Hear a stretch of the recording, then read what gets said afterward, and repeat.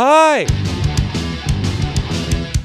Welcome to the CJOB Sports Show podcast. On this episode, I run a beer mile. How did it go? Did I get a little tipsy? Yes. Also, we'll head to Blue Bomber Trading Camp, where Bob Irving talked to reigning Blue Bomber Rookie of the Year Marcus Sayles. And inside the replay booth, Jeff Braun and I watch and review Rush from 2013. That's on the podcast. So last Friday, I had Corey Gallagher on the show, defending Manitoba Marathon champion and former beer mile world record holder. Why? Well, because the next day, I planned on running my first ever beer mile or beer run. I don't think technically the distance was exactly a mile, but close enough. So how did it go? Let's find out. And fair warning, guttural sounds.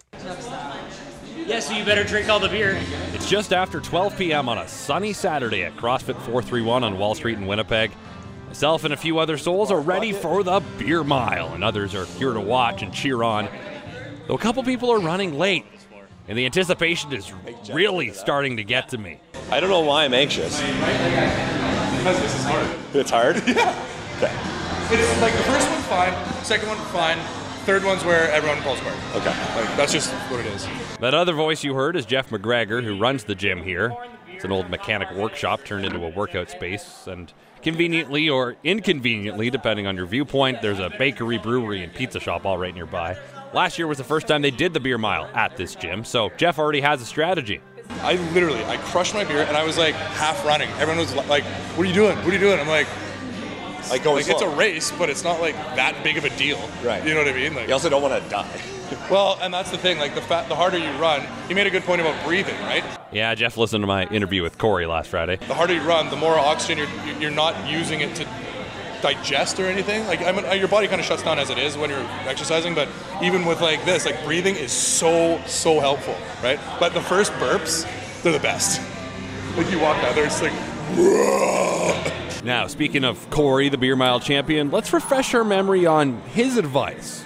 His first beer mile? I underestimated how hard it would be. It kind of seemed like it'd be a little easier, and then the more I was running and the further I got into it, I realized that holding down all the fluids with all the carbonation and running and breathing heavy became a lot more of a challenge than I expected. I think my first time was around like 14 minutes. I had a penalty lap. I hated everything. I just wanted to quit, but they wouldn't let me. Now as I've gotten a little older and a little more wise, I realized that the running isn't the end-all be-all. It's about just trying to control your breathing more and trying to be steady for when you're doing the drinking and getting it up. And his advice to someone who isn't an awesome runner like myself? Don't go all out.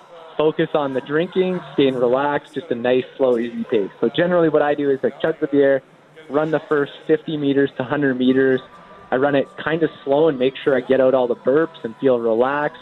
Then the next 200 meters till about 300, I run harder. And then the last 100 meters, I try and coast in so that I can slow down, catch my breath a little bit more, so it makes the drinking a little bit easier. The last question I asked Corey was about the temperature of his beer. I like it cold. The colder it is, I find the less foam there is. Room temperature, I've just had nothing but bad stuff. It just like the way it carbonates and foams up is way more than if it's cold. And you don't notice the cold when you're running. So I decided to follow his lead, putting my 4 Belgian Moons in the fridge overnight. And just as a reminder, it's 4 beers, at least 5% alcohol, 355 milliliter containers. Checked all the boxes. Back at the gym, the stragglers had arrived. So I decided to do some pre-race interviews with some of my fellow runners. So my name is Braden, and I'm drinking Bud today. You know, a nice standard 5%. And my goal is to not throw up today. My name is Sam. I'm running with a lukewarm Budweiser. Goal of the day is a sub 10 minute. I ran a sub 10 minute last year on a slightly short course, so as long as I don't throw up, I feel as though I can pull this off. What are you drinking today, Derek? Original 16. What's your goal? To not puke. My name's Darren. I'm drinking Surly and Michelob Ultra. So you got 3 and then 1. Why do you have 4, a different kind there? I didn't know there's supposed to be 4 beers, so I borrowed some. I'm Jeff McGregor, and my beer of choice, Budweiser Heavy. My goal is to finish and have some fun. And now, it was time to race. And Jeff explained the rules. When the clock goes, everybody will open their first beer, and you will finish it however you want. You can't shotgun it. No straws, no anything. You have to drink it fast. No crushing, none of that stuff. Okay, you got to show that your beer's done. So tip it over the garbage can, please, or over your head if you're kind of crazy. Once you finish that, you leave out this door. You go all the way to St. Matthews, you make the tiny loop, and then you come back in this door. Once you're back in this door, you grab your second beer, you drink it, finish it. Again, you do that 4 times. So it's 4 laps, 4 beers. If you throw up at any point, it's 1 penalty lap. Okay, if you're gonna throw up, sometimes you don't know you're gonna throw up. It just happens. There is a garbage can here. If you do throw up in the gym, I do expect you to clean it up with the bucket and mop that we have. But once you throw up, just leave it, finish the race, do it after. Are there any questions? No? Let's do this! Now, this is the point where I was reminded I hadn't chugged a beer in, I want to say, years? I mean, I hardly ever have chugged a beer. And after maybe 45 seconds of struggling, I didn't look at the clock, I was through and was immediately regretting the fact they were cold.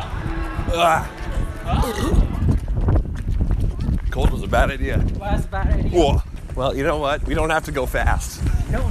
That's Nico I'm running with, the one person drinking out of a bottle, but they are regulation. It's okay. First 100 meters or so, no good. Lots of burps.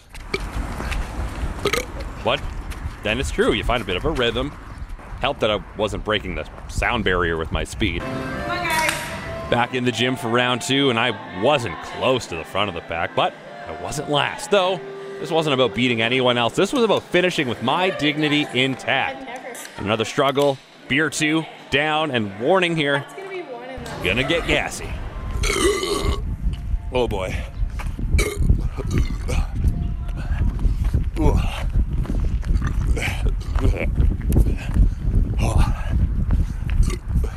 Ah, disgusting. Okay, this is 2. Through all of this, again, I wasn't paying any attention to what my final time would be. I didn't care. Just don't throw up. I don't feel like going hard here. Nope. Okay. We're starting to feel the alcohol? Nope. I am. I'm starting to feel a little tingly. Oh boy. Halfway there. 3rd beer. This is terrible. I hate this. 3rd lap. This time I'm on my own. Okay. Round 3.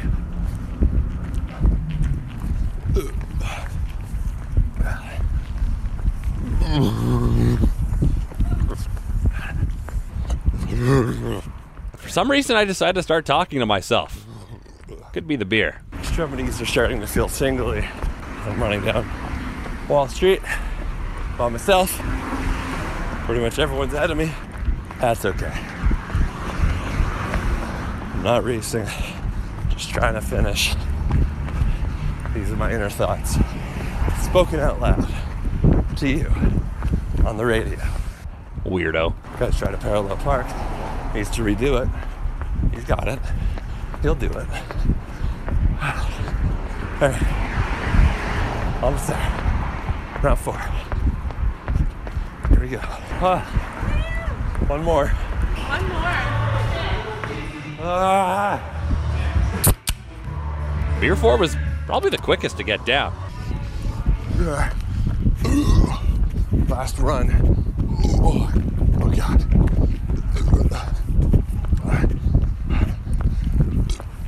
Oh, feeling it now.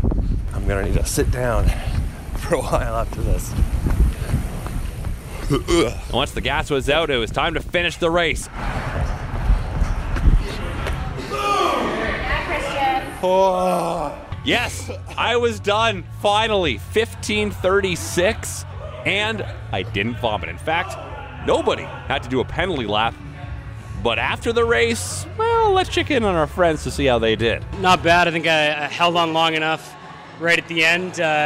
Save off Derek by 3 seconds. It was a big win for me. And managed to not throw up until at least 20 seconds after I finished, so I call that a win. Did you throw up? I did throw up. Projectile vomit. Oh, no. Oh, yeah, all over the place. I did a lot better than last year. PR'd. Yeah. So you're happy with how you did? I'm happy because I feel like I helped Sam puke. Did you accomplish your goals today? I absolutely did. There was 0 vomit out of my mouth today, so that was really good. Well, funny thing, I actually performed the exact same as I did last year. So you did the exact same time. Are you at least maybe a bit disappointed that you didn't go faster?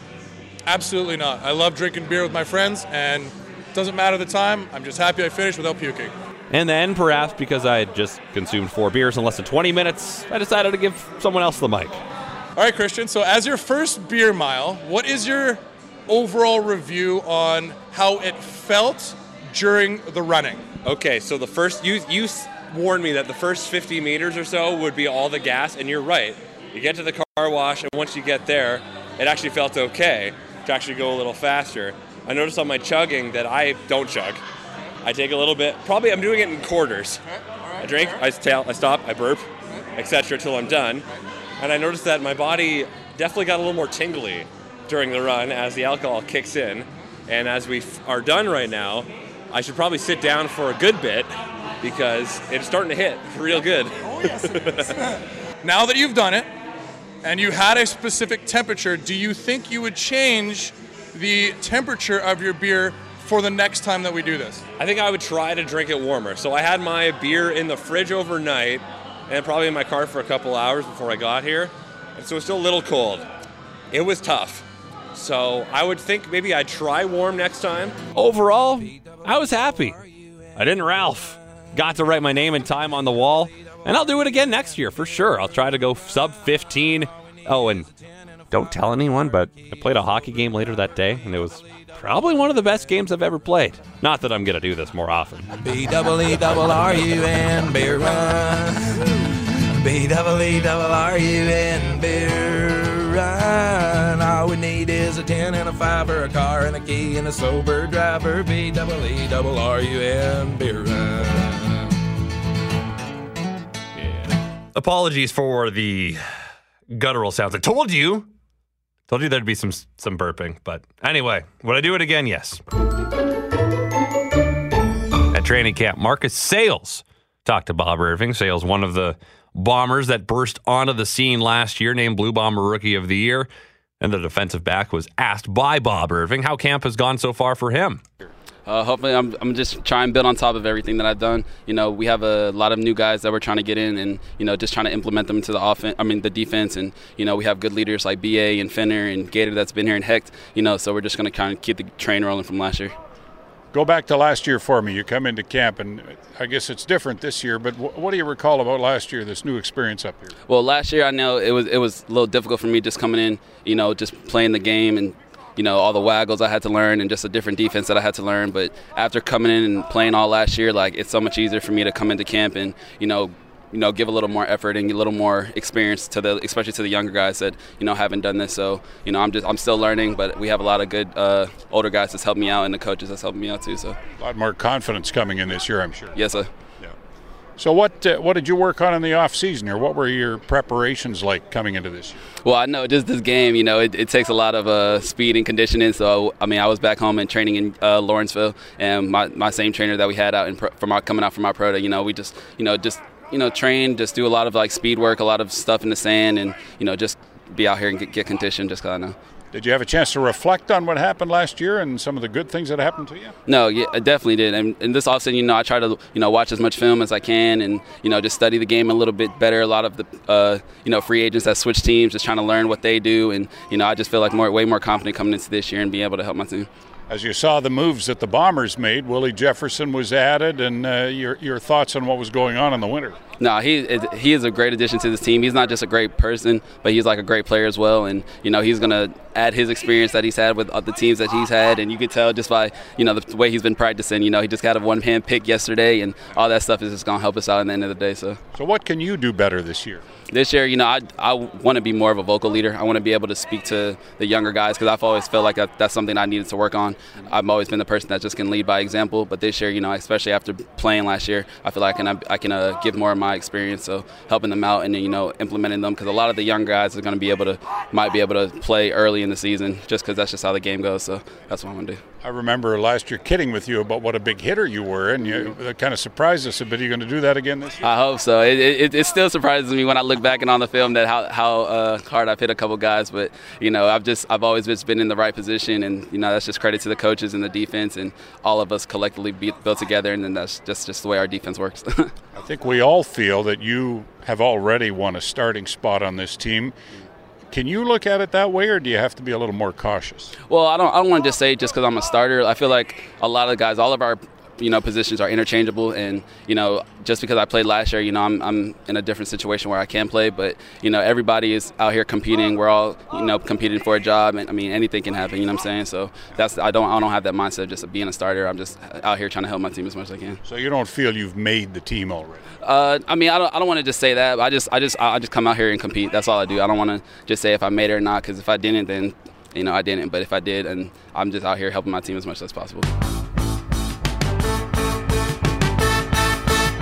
And now we transition to the every other Tuesday tradition. Jeff Brown and I watch a sports movie. Usually it's an older one, but this time we're going with Rush from 2013 because Niki Lauda, F1 driver, passed away recently. So we decided to watch the movie that was somewhat biographical.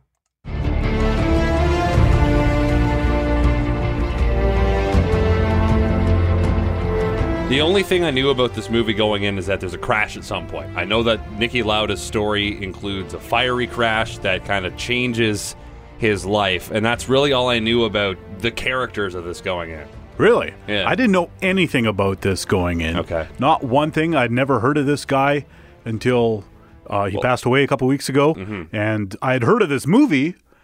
All I knew was that Ron Howard had made a movie about race cars. I didn't know it was a true story. Right. Like in 2013 when it came out, I just knew it was that, and I had no interest in it, and I never watched it. Right. Well, this is the most recent movie we've watched in our series here. Normally we go way back, but because of Niki Lauda's recent death, and I'll be honest, I didn't know much about his story either because I'm not a huge racing guy. Yeah. I did watch F1 on like Sunday mornings when I was a kid without really knowing much about what was going on, but that's just because it was on TV and I was up. But so the story is about the rivalry, I guess, between James Hunt, British driver, and Niki Lauda from Austria in the mid-'70s, starting with Formula 3 and then going up to Formula 1 racing.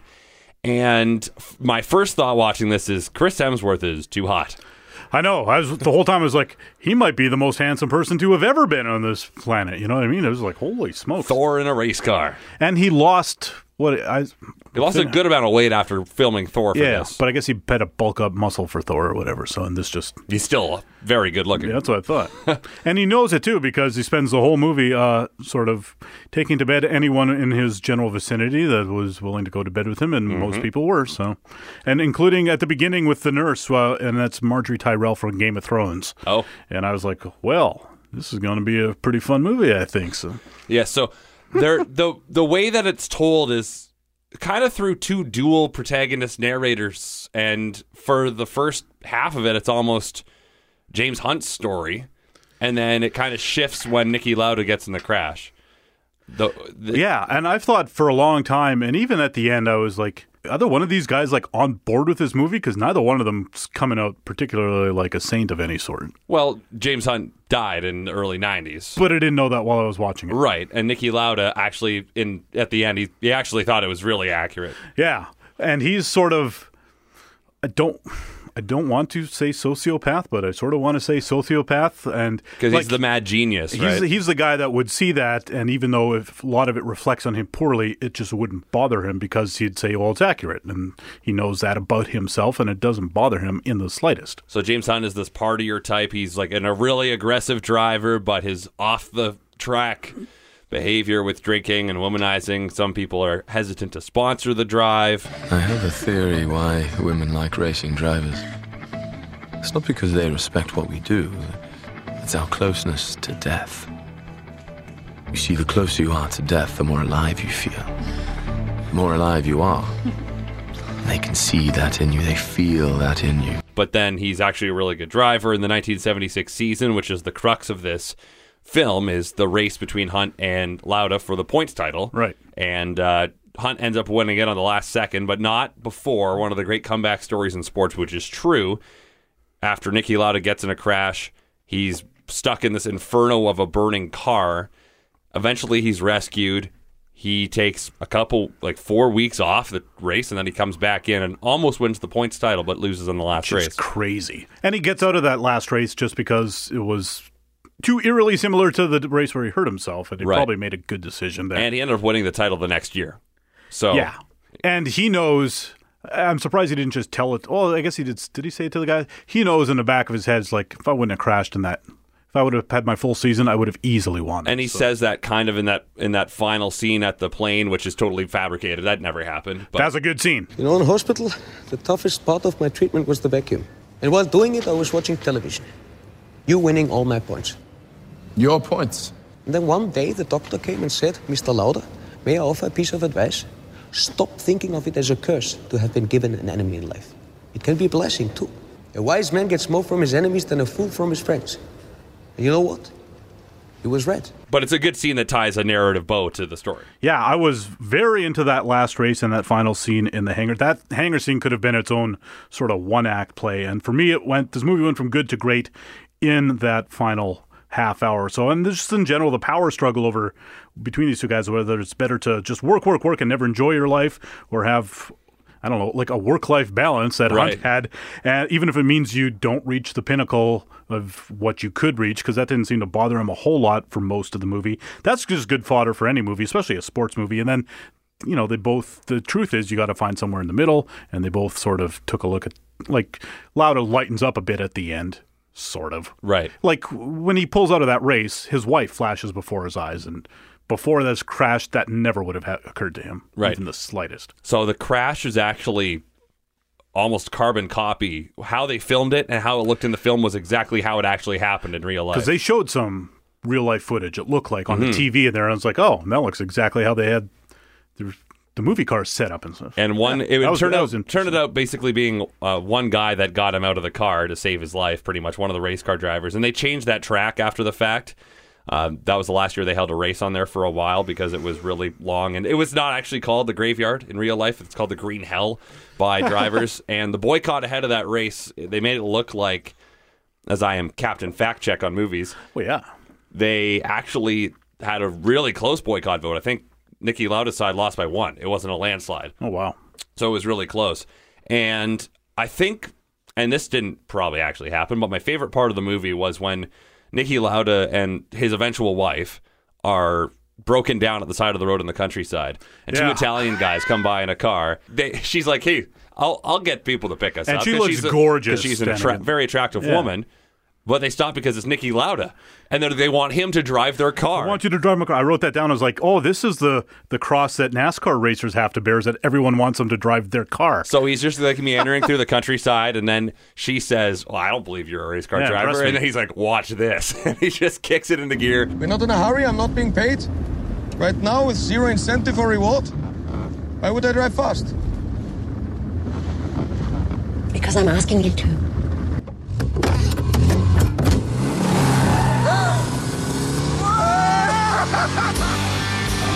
And the two Italians in the back seat are just having the time of their lives. That was a good scene. That was very funny. I like that. A nitpicky thing, the fake teeth that he wore to look like Lauda. Okay. Now, I sort of get that you want to look like the real guy as much as possible. And he kind of did. Yeah, but those teeth, it was just so distracting that they were fake. I didn't care. That didn't bother you? No, not at all. That bugged me. That and his... It wasn't like Rami Malek. His voice sounded kind of hammy teeth. Or whatever, and it was just like... I thought the distraction wasn't worth the authenticity, only because, unlike Rami Malek, where, I mean, that was the guy from Queen, though.